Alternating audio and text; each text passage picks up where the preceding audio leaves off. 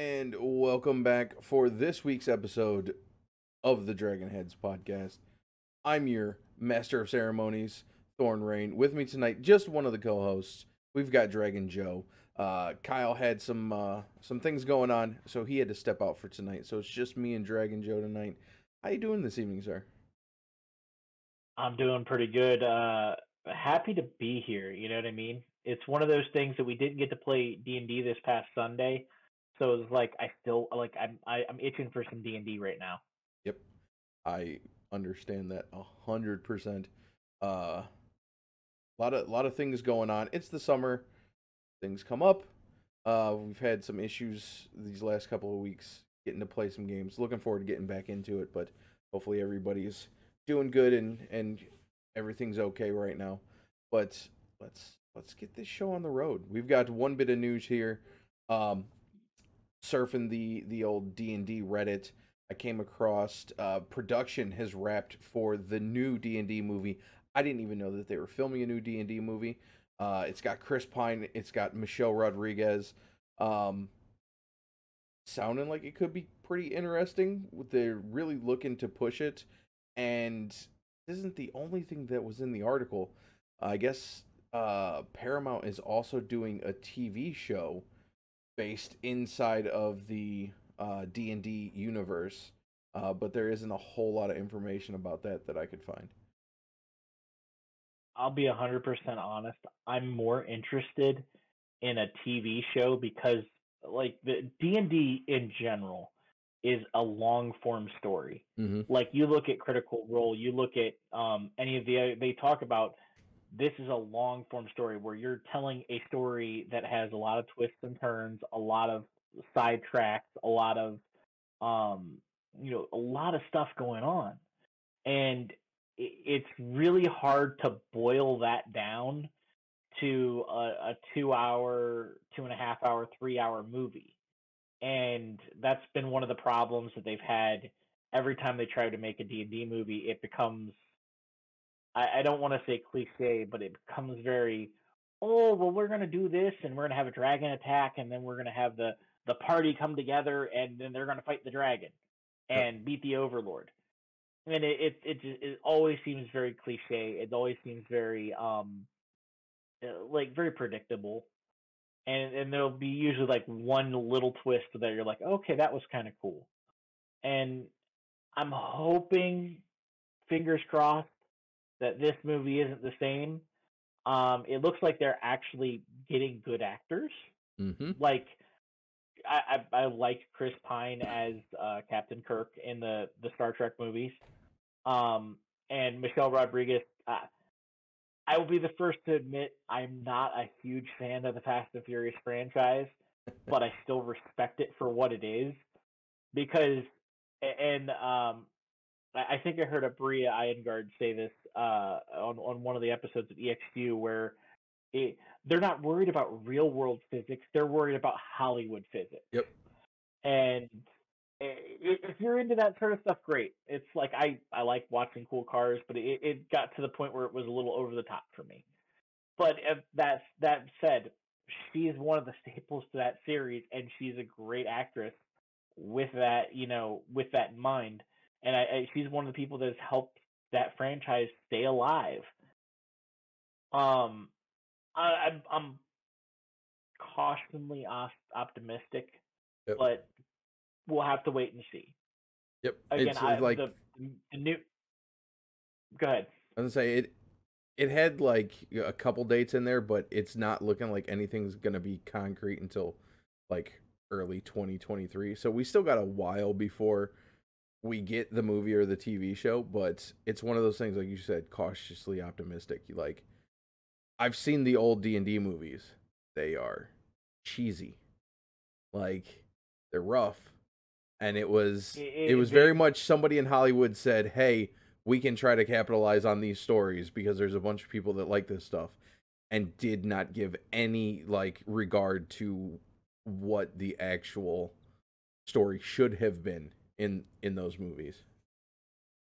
go so far as to say they capitalized on the name Yep. even more so than any of the story. It's just they're like Dungeons and Dragons. People are all over anything that says Dungeons and Dragons. So let's get that. And it's like every time they made it, they made it as a B-rate movie. Mm-hmm. Like no name actors, no name director. Like they were doing it super budgety, and it's not like they went out and found like a young Kevin Smith to do it, or someone of that caliber to try to lead a project like that. Instead, they're just like, oh, we'll slapdash it, throw it together, use some duct tape, use some zip ties, it'll be fine, and it made them enough money that they were happy. Yep. So hopefully this goes in a completely different direction, and we actually get a just fantasy epic delivered to us that hopefully launches a whole franchise of movies and TV shows that we can all enjoy and love. Yeah, that would be great. Only bit of news tonight, so we're gonna roll right down into our top five. We are talking Paladin magical items. We're gonna give our top five for each of these. So, Joe, why don't you start us off with your number five?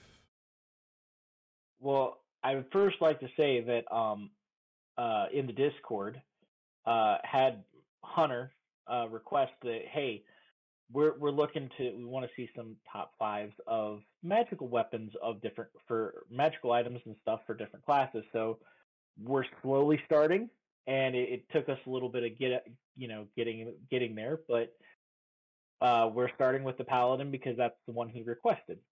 Just join the Discord. You never know, we might do your top five. But my number five is the Winged Boots, and these are a huge magical item for the Paladin, especially because of the fact that they have they have heavy armor.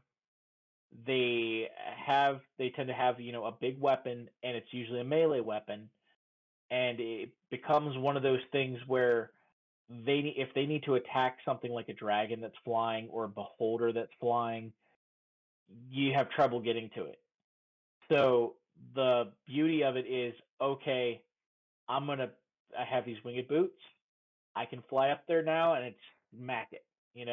And that's the beauty of the winged boots. It's one of those things that where like a ranger would use winged boots to get distance, they're looking to close distance with them. They're looking to get up close and personal with anything that is flying, anything that is trying to get away from them that way, and it can be really great.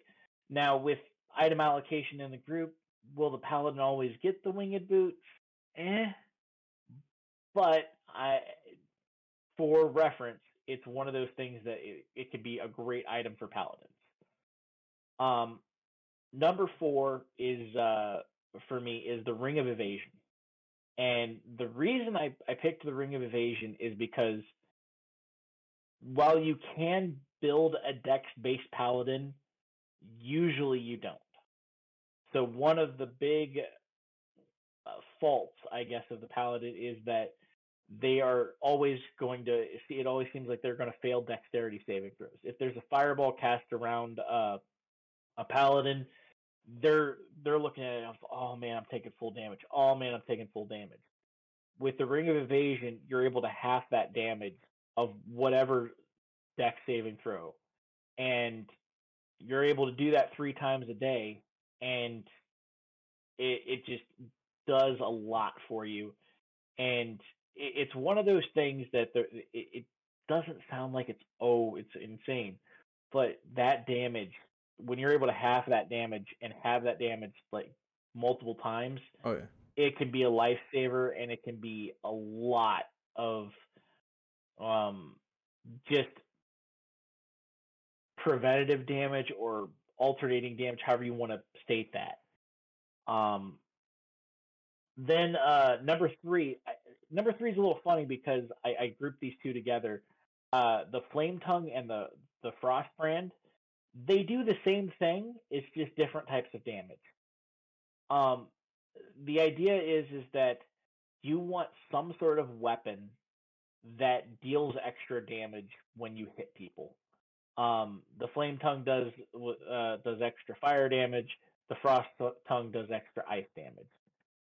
I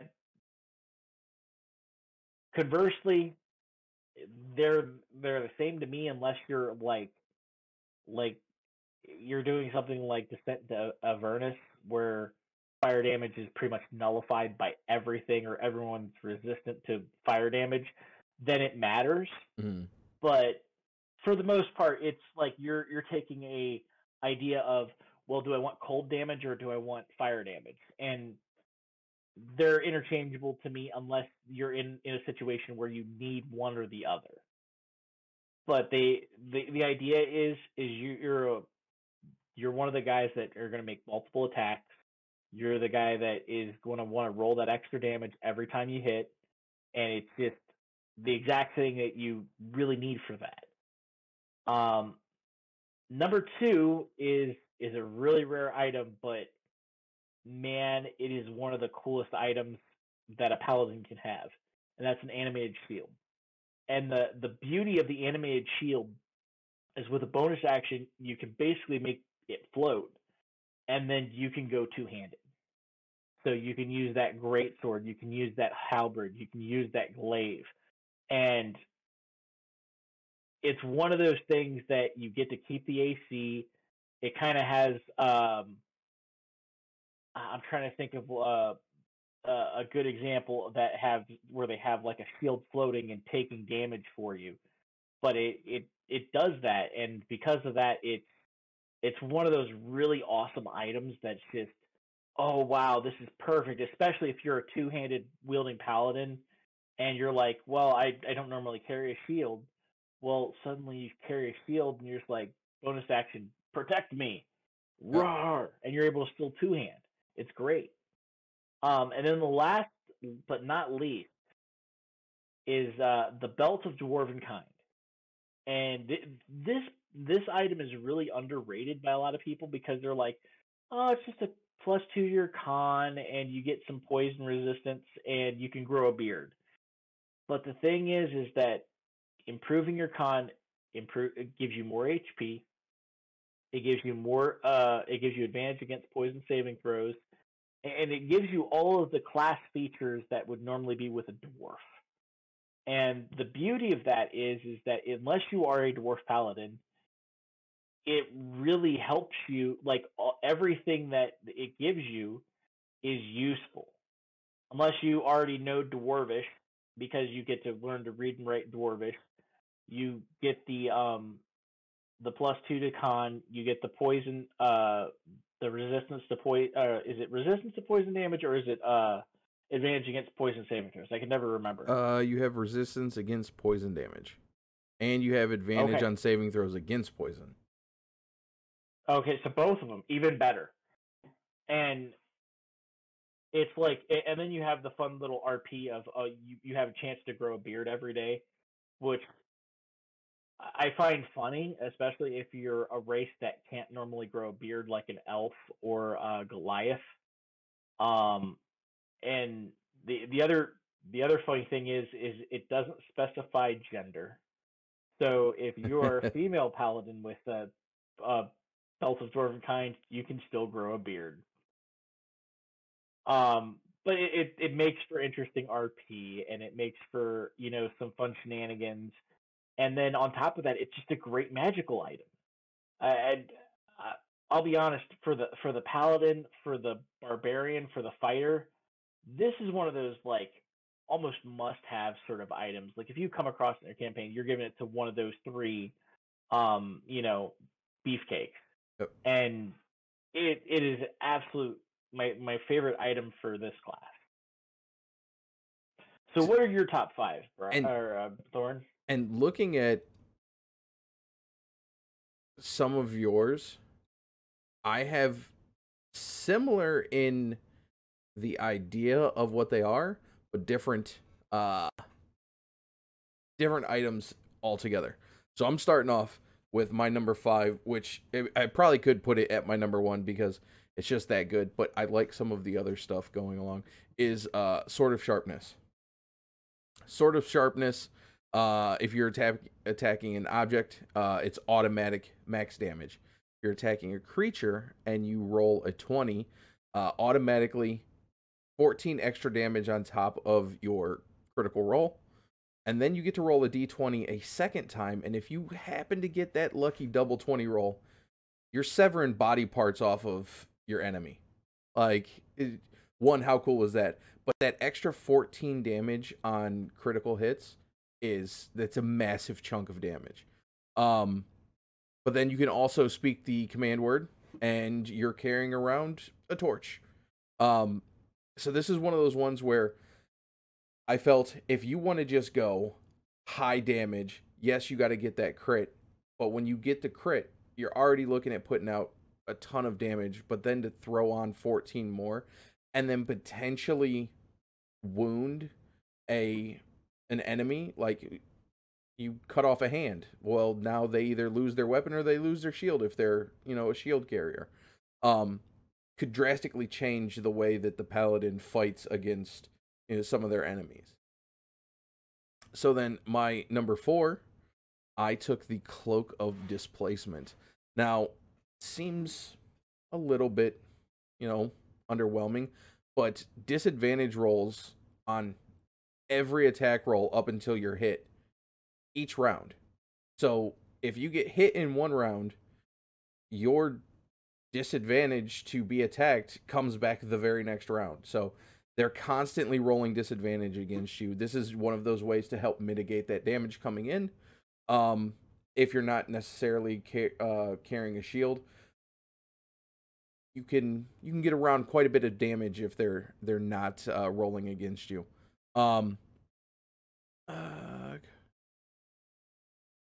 See. Yep, I think that was it on that one. And then my number 3, I've got the Defender.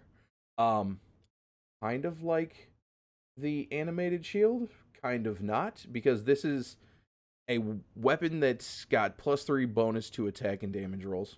All right, that's cool. It's a lot of extra damage.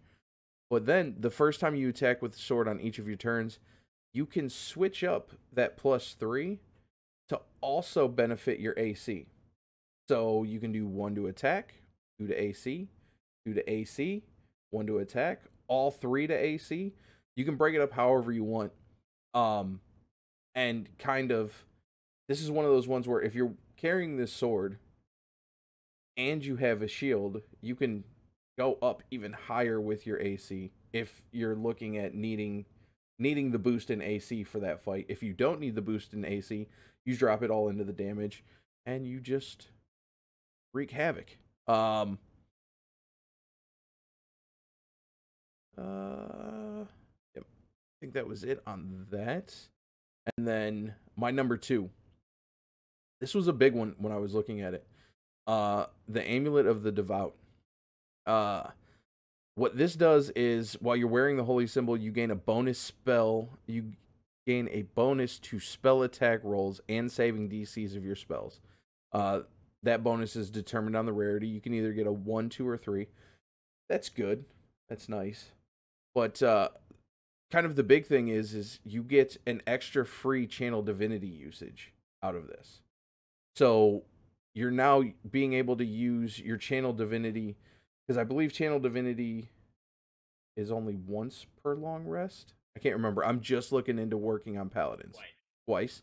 So this bumps it up to 3 times. So you can use 2 of the mains and then 1 of the bonus actions, vice versa, however you want to do it. I think it would give a lot of versatility to the way the Paladin is able to play with that extra Channel Divinity usage. And then having the extra spell attack and bonus to the saving throws isn't that bad. Now, this was my big mitigation item here, and that's the Mizium armor. I like this armor because it nullifies all critical hits. If you rolled a critical hit while you're wearing this armor, any critical hit against you becomes a normal hit, dropping out that extra damage. But then on top of that, it allows you to make a strength or constitution saving throw to take only half damage. Well, anytime that you have to take a strength or constitution saving throw, to take half damage on something, you instead take no damage at all. So it's just a ton of mitigation coming from this armor, and you can get it from chain shirt all the way up to plate. So depending on how you wanted to outfit your paladin, and really any character, I think that this is the armor that is by far my number one, because crits can do a ton of damage, and just taking that off of the table, it's gonna save a lot of healing and stress on your party if you can mitigate that out of the fight. I totally agree with you. And the only thing that I'm gonna nitpick your list a Hey, little go bit. ahead. The only thing I'm gonna nitpick is whenever I talked about these, I tried to stay away from legendary weapons, and the defender is definitely a legendary weapon. Oh, So I that's didn't my only even nitpick notice with the your list. legendary. Oh, yes, Yeah, it is. We did talk about no legendaries. I fumbled on that one. because and for our viewers, the idea behind our top 5 list for items is we don't want to have any consumables. We don't want to have any legendary weapons, because that kind of makes, if you find a legendary weapon, that should be like almost a quest in and of itself. Like Mm-hmm. if you are searching for the Sunblade, or you're searching for the Defender, or the whatever legendary item that there's only one of in the world, that should be like, you have to track it down, you have to find out rumors and myths and legends about it, and they should be extremely powerful. That's the whole idea of a legendary weapon. But for these lists, we want to hit the more common items. And I was actually debating if I wanted to put the animated shield on there, because it is a very rare item. But it was one of those things that it's such a good item that I'm like, you know what, I have to talk about it. But other than that, that is my only nitpick with your list. It's other than that, it is great. Um, I know the Mism armor is from Guildmaster's Guide to Ravnica, Yep. and I've come across that um, while looking through things, and lore wise, I don't know how I would have that fit in to like a normal D&D game that wasn't set in the Ravnica setting. I don't know if that would be one of those things like you come across like a dealer in like the somewhere in the plains, like it finds find a traveling salesman that has a random set of armor that's from a plane that you've never heard of. But it would be something like that would Mm-hmm. be the way I would kind of do that. And that, I think, is going to take us into our main discussion point tonight. Yes. Um, so our main thing that we wanted to talk about tonight was we were talking about paladins breaking their oath and becoming an oath breaker, clerics denouncing their god, or a warlock breaking their pact. And it's weird because these 3 classes are kind of the only ones in the D&D setting that can do that. We looked at druids a little bit, and we can't really, like, we haven't really thought of a way that a druid's going to like betray nature or betray their idea of nature. Because even if you're like a wildfire druid and you burn down a forest, your idea of burning down the forest might be, well, I have to recreate, I have to burn down the forest to create new life and create new opportunities for new trees and stuff like that. So it's one of those things that nature has that whole chaos circle of life thing going on, that it's really hard to truly betray it. But these 3 classes, it's one of those things. Every one of them can be betrayed. So we're starting with the paladin. Clearly, there's the Oathbreakers, and it's one of those things that the Oathbreaker is. It's in the Dungeon Master's Guide, chapter 4, and it basically talks about uh, an oathbreaker is a paladin who breaks his or her sacred oath to pursue some dark ambition or serve an evil power. Whatever light burned in the paladin's heart has been extinguished, only darkness remains. And the idea is that if you become an oathbreaker for whatever reason, uh, this oathbreaker, you become this oathbreaker, and you are now devoted to something just evil or dark, or um, you feel like you've betrayed whatever your oath is. And I was trying to think of a good example of an oath, like a reason someone would become an oath breaker. And I was having trouble coming up with one off the top of my head. Do you have a good one, Thorn? Um, actually, kind of. uh, this very much fits into kind of the character story that I'm putting together for our next campaign with the paladin that I'm running. I didn't really give Oathbreaker a look, but the backstory for my paladin, which I'm not giving out here because it's got some cool stuff planned for it that I'm hoping to be able to use. But we could just say that I don't if a paladin was especially if you're going to use it in a guard. If a paladin is stripped of all hope and humanity from a foe and isn't able to see the light from his from the oath that he was bestowed, and loses so badly that it just breaks his faith in that oath, he would become an oathbreaker.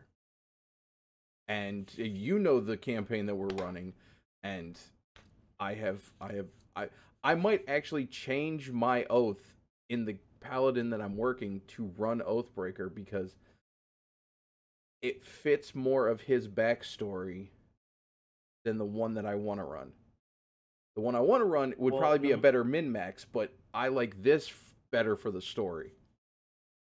Well, I've got two questions for you then. Yep. One, what oath would you originally take? I believe I was taking let me see. No, not that one.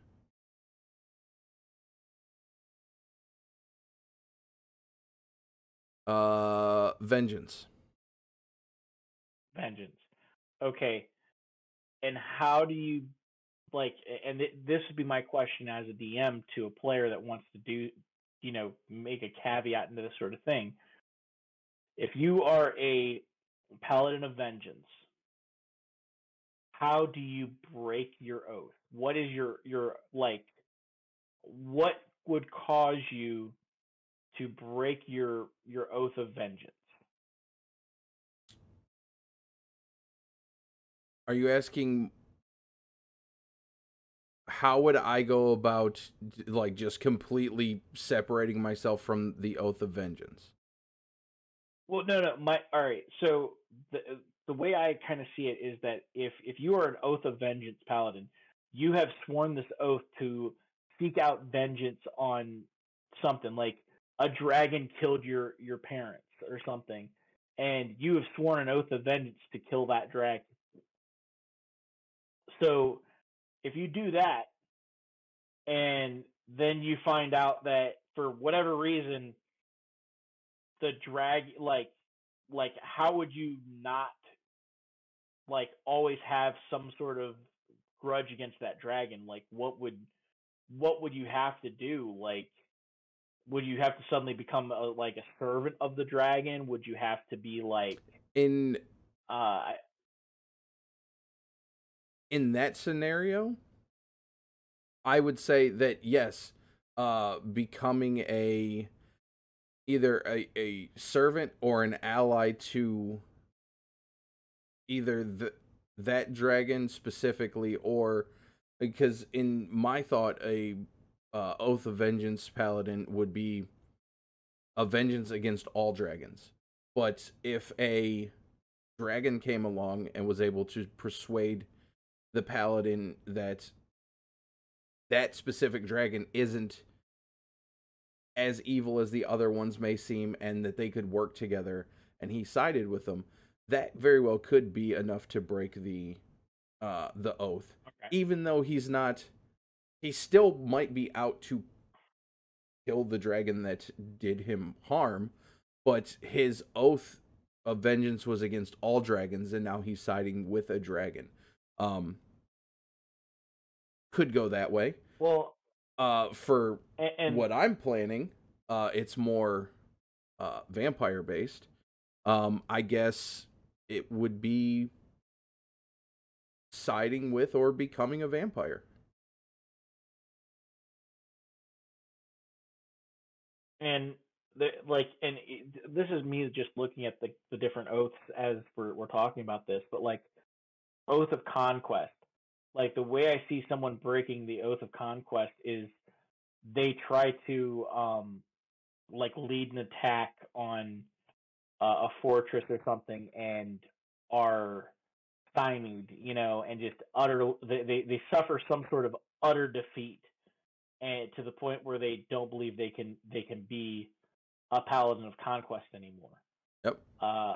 The oath of devotion. It's one of those things of you're basically given that like impossible choice of like say your devotion is to serve a royal family, and the king's life is in danger, but so is the prince, sort of thing, and you can only save one, and you feel um kind of stuck in the middle there. The oath of glory, like I see what that would be something like you would have a you would be a famous paladin, but for whatever reason, like you're seen killing a little old woman, and that's looked upon as, oh, he's a murderer.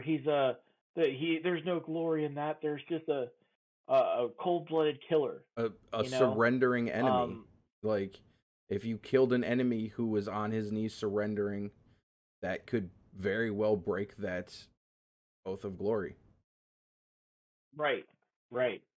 And those are the sort of things that I would think about as a DM and as a player is, and you'd have to talk with your DM about it because you're going to be like, well, how do we make this transition? What needs to happen in the story to facilitate this transition? And with that said, the next thing I want to talk about is a cleric, because where a paladin is more, they're defined to an oath. A paladin is defined, or a cleric is defined to a god, and they're very unique in that aspect of D&D, because like if you're a fighter or barbarian, you don't have to worship any gods. You have an axe, you have a sword. You worship That's all pain you and need. brutality. Right.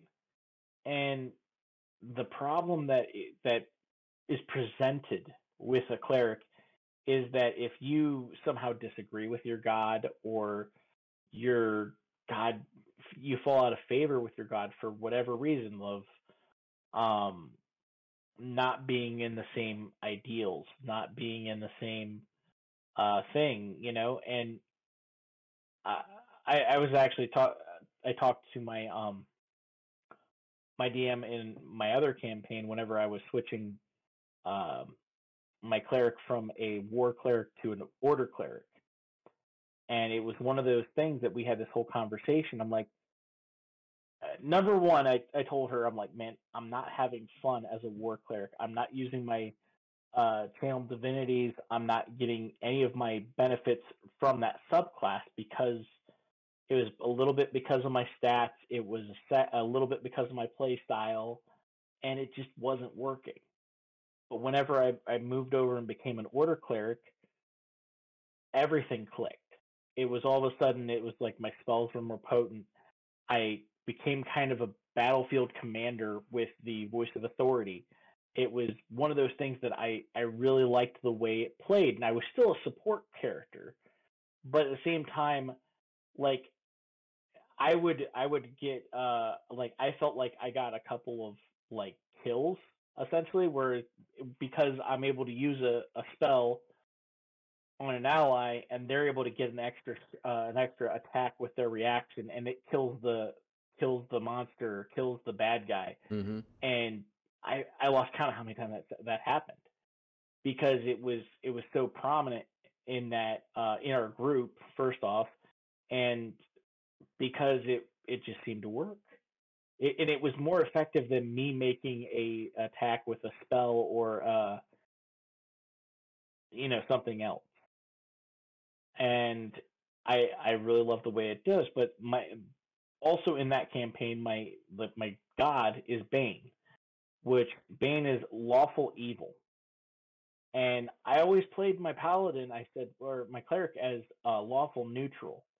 So I believe in the law, but I see the gray area of, like malicious compliance versus, following the law to the letter and people like gaining things from that. And it's one of those things that I could see a character where they have a god like Bane or Asmodeus or um, the Spider Queen, these evil gods, and you actually come across and be like, you find something wrong with your faith. You know what I mean? And in the process of finding something wrong with your faith, you become that sort of triggered. What am I doing? How do I fix this? And if you do something like that, I think it would allow you to change the subclass. It would one of the things I think would be interesting is you might lose your magical powers temporarily, because if you've betrayed your god that gives you magic, well, they can take it from you. Yeah. And until you either fall back in favor with them or gain the favor of a new god, you're kind of stuck. Yeah, exactly. And I like that idea of, especially if you don't know who you're going to go to, of helplessness a little bit. And you're at that point of, well, I'm a spellcaster, but I don't have any spells. I don't have any abilities. And it makes for it. First off, it can freak players out, and I love doing that as a DM, where players are like, I don't know what I'm gonna do. What am I gonna do? So that's one of the best feelings in the world as a DM, when they're like, they're literally shaking in their boots because of the fact that they're scared. They're genuinely scared for their character, even if it's a higher level character. Like if you're a level 10 character and you suddenly lose all your magic, and you're going, what am I gonna do? Swing a mace? Swing a sword? And they're gonna have like a +3 to hit. In that instance, would you strip them of all magic, or would you only leave them with like the most basic level 1 spells?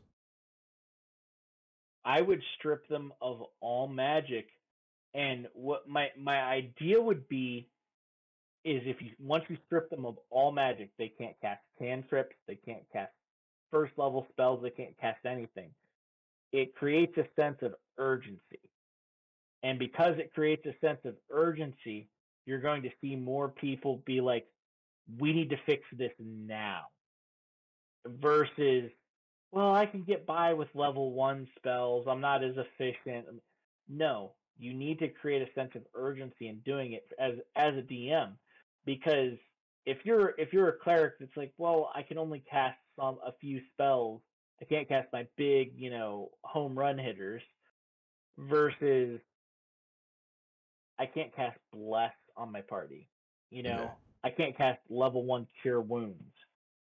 like it suddenly changes the dynamic of what you're doing because the party's like, we don't have a healer.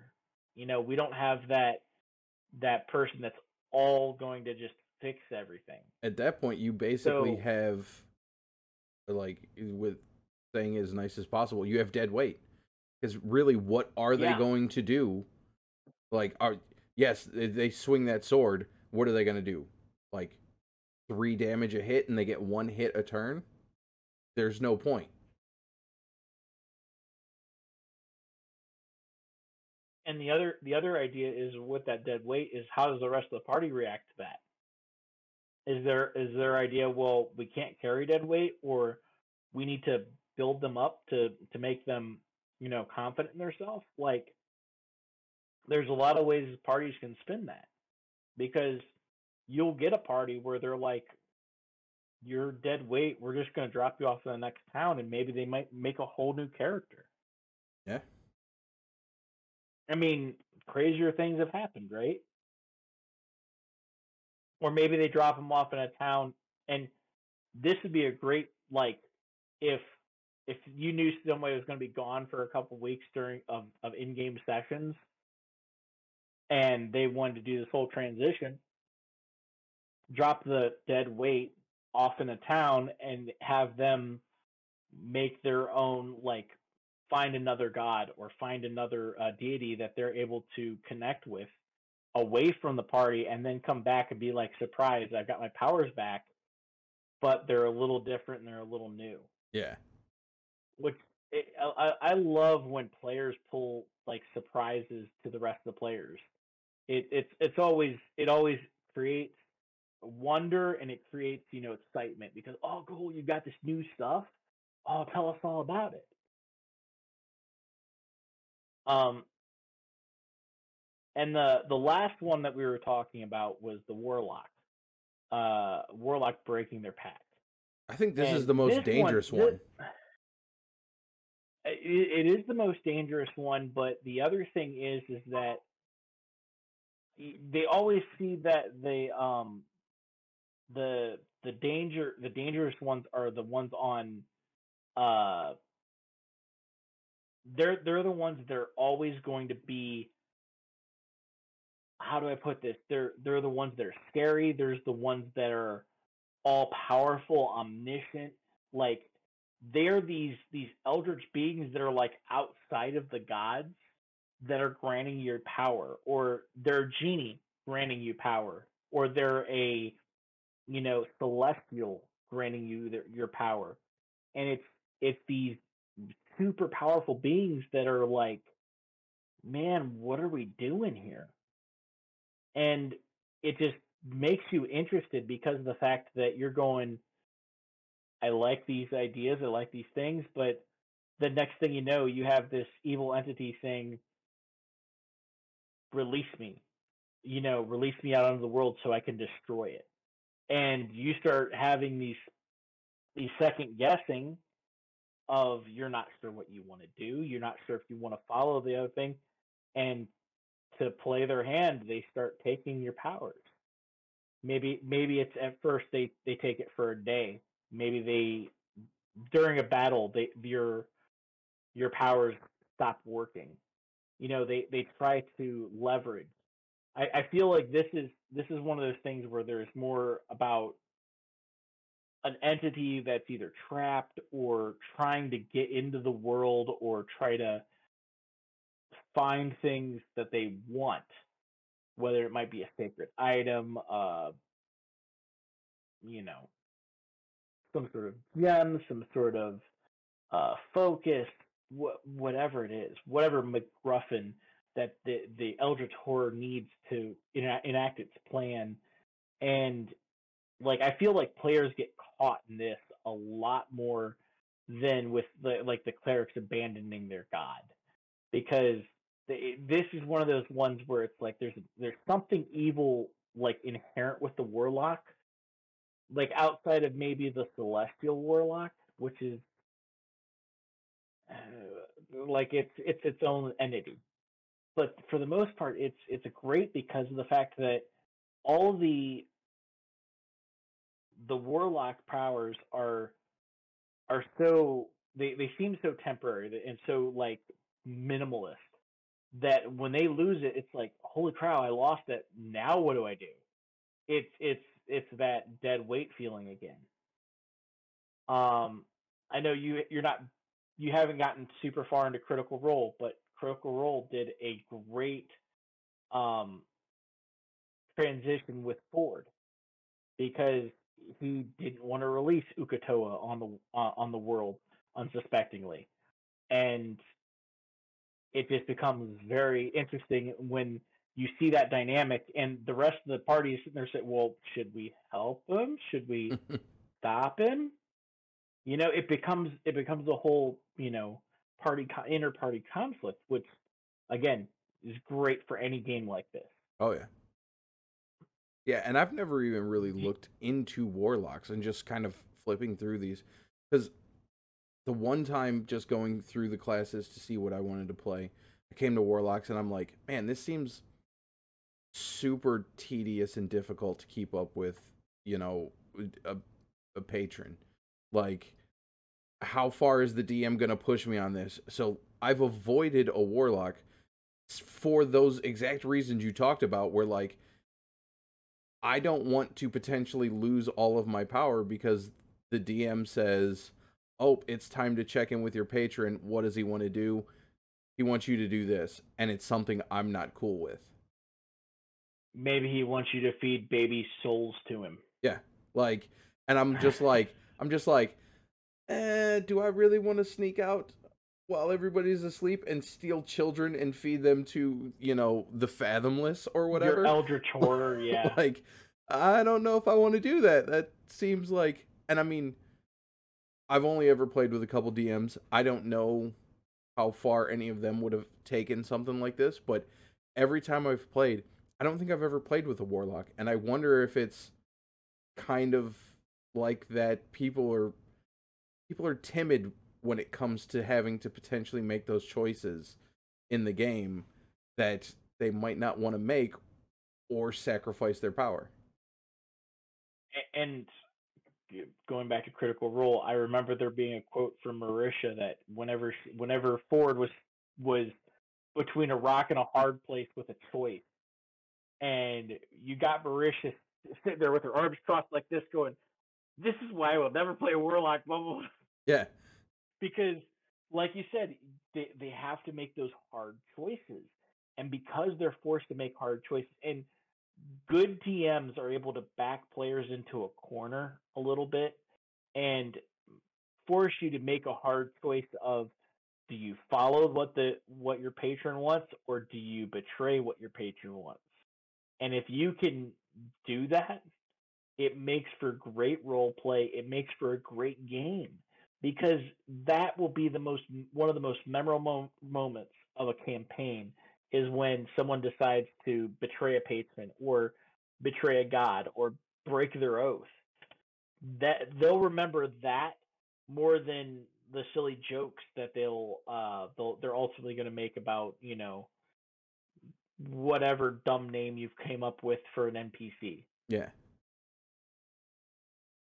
And I love the idea of being able to betray this ancient being, whether it's an archfey, a celestial, a fiend, a gene, uh, one of the undead, the undying, like all those different things. Just look at, I'm like, wow, you're tempting fate with something that could crush you like a grape.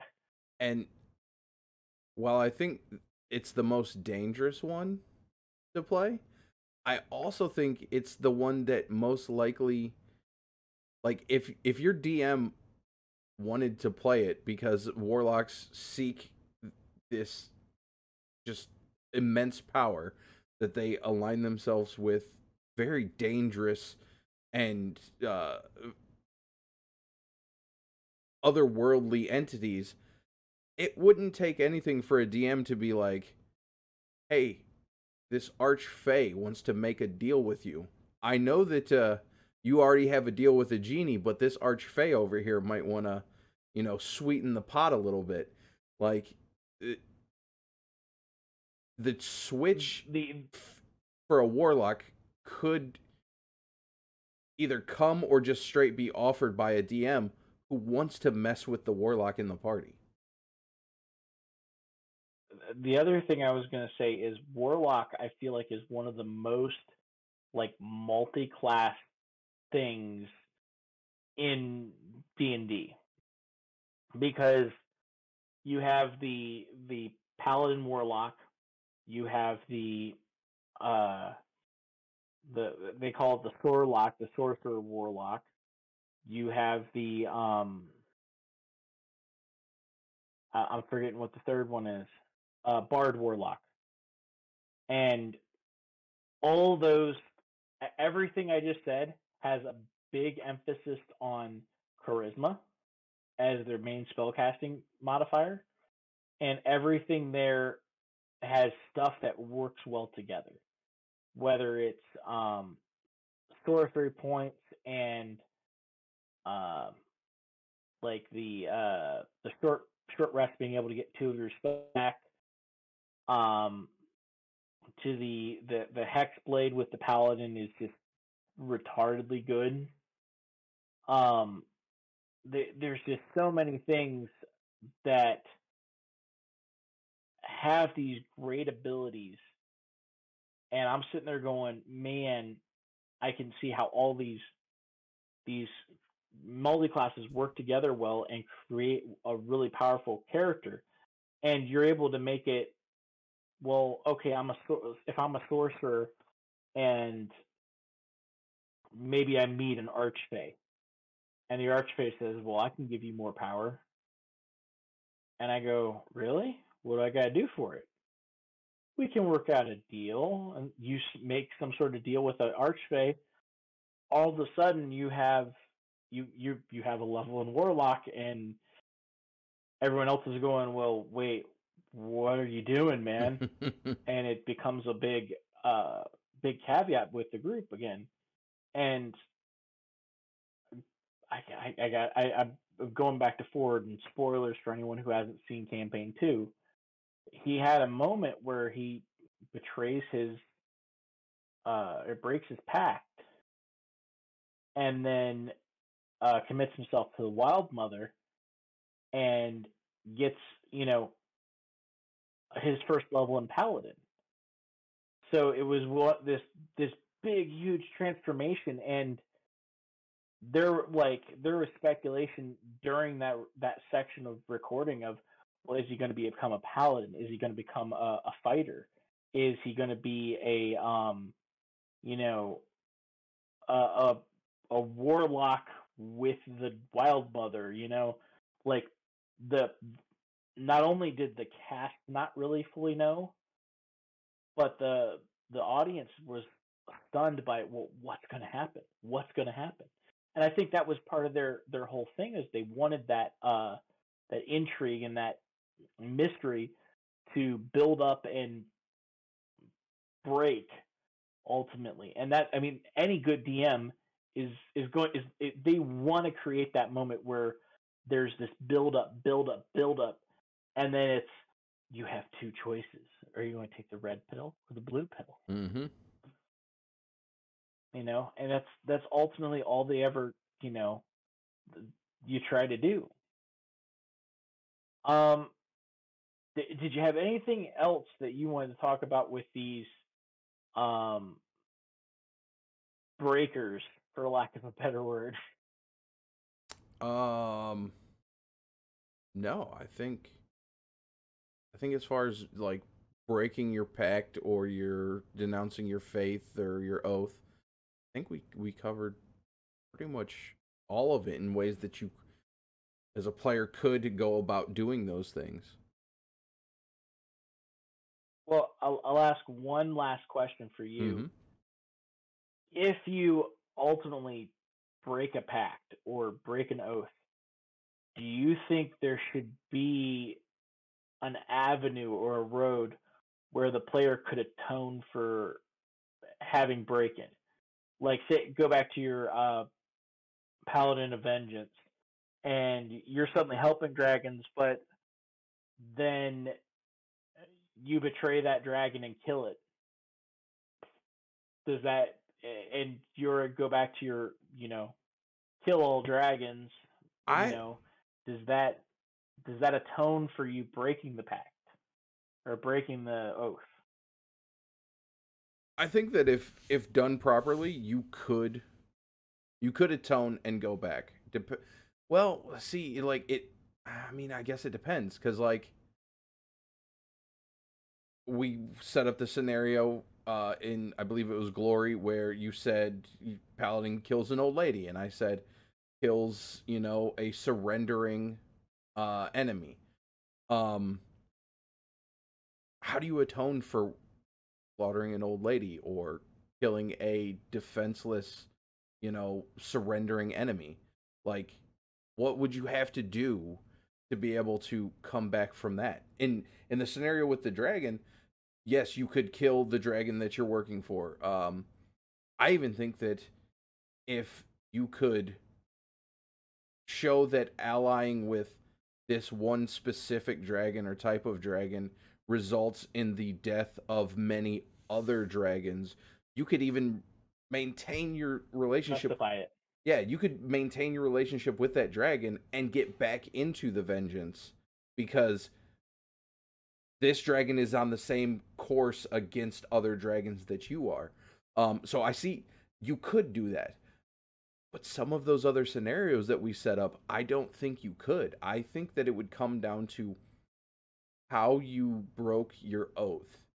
And if it's something as bad as like slaughtering women and children, killing the elderly, just mercilessly killing a surrendering enemy, like when you have an oath that you're supposed to be of like pure heart and body and you do something like that, I don't think that you can atone for those things. So it would be a 50-50. Attunement is going to be based upon what they did to break the Yeah. oath, the pact, or whatever in the first place. Yep. That seems fair. And the other thing is I would say if ultimately your path takes you down to killing a little old lady, and you're like, wow, I killed this little old lady. Well, I guess I can ultimately resurrect her. You know, animate uh animate dead. Because that's one of the features of the Oathbreaker is they're able to cast and they're able to cast those sort of spells. So you So then, you kill the target, resurrect it, and then just go into a never-ending cycle. That's a little dark. I guess That would be a little rough. Like, I don't know. I see, and like priests changing gods, that's nothing more than showing your devotion to either the god that you lost faith in again or into another god.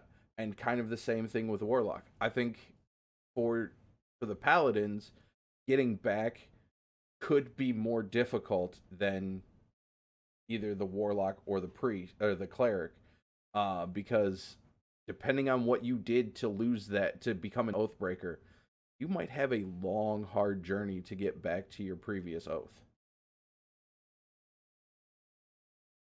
read all around. Yep. Do you have anything I think else? that's everything.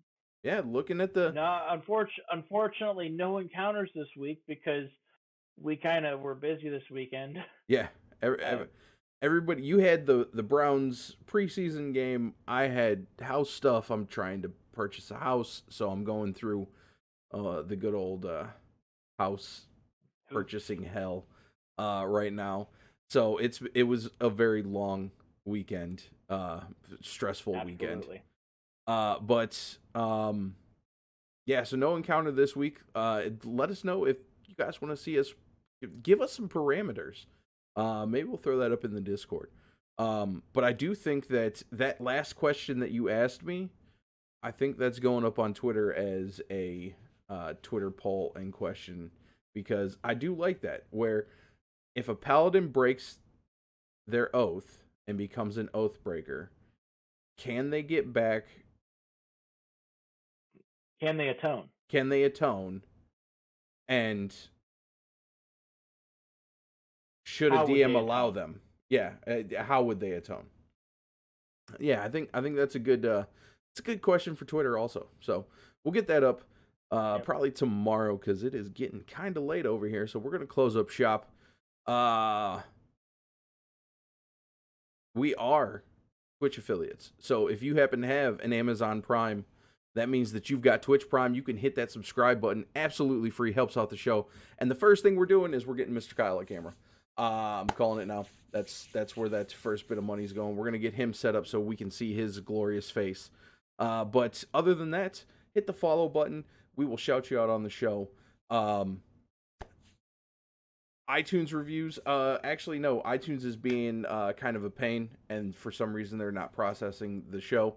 I've got to look back into that because I keep getting like denieds, and we're not a bad podcast. Like, we don't talk about bad things and we don't say bad words, so we should get on there. iTunes is, man, they're like the cream of the crop, but they are a pain to deal with. But you can find the show over on Twitter at DragonHeads2. Email the show, dragonheads216@gmail.com.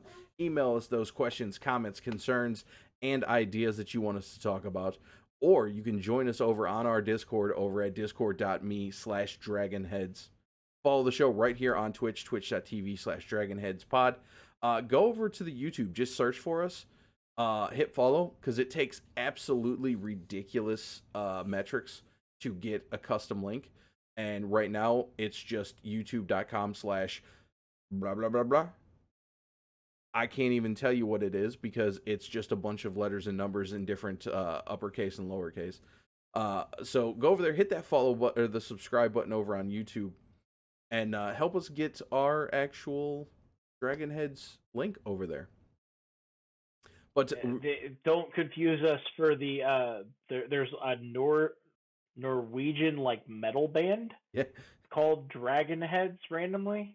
Yep. Which, how would we ever know that until we search? Yeah, we had no clue until after we made all of the things for the show, and it's like, oh hey, yeah, there's this. That's why everything kind of has numbers afterwards, because there's just random, like, nobody uses the Dragon Heads Twitch channel. It's a dead channel, but it's there, so I can't use it. But finishing this up, we record live Mondays, 9 p.m.-ish Eastern time, and our intro music is a self-induced psychosis by my buddy, Mr. Kyle Wynn. Thank you for stopping by, hanging out with us tonight. Everybody have a great evening. Go slay some dragons. Good luck, adventurers.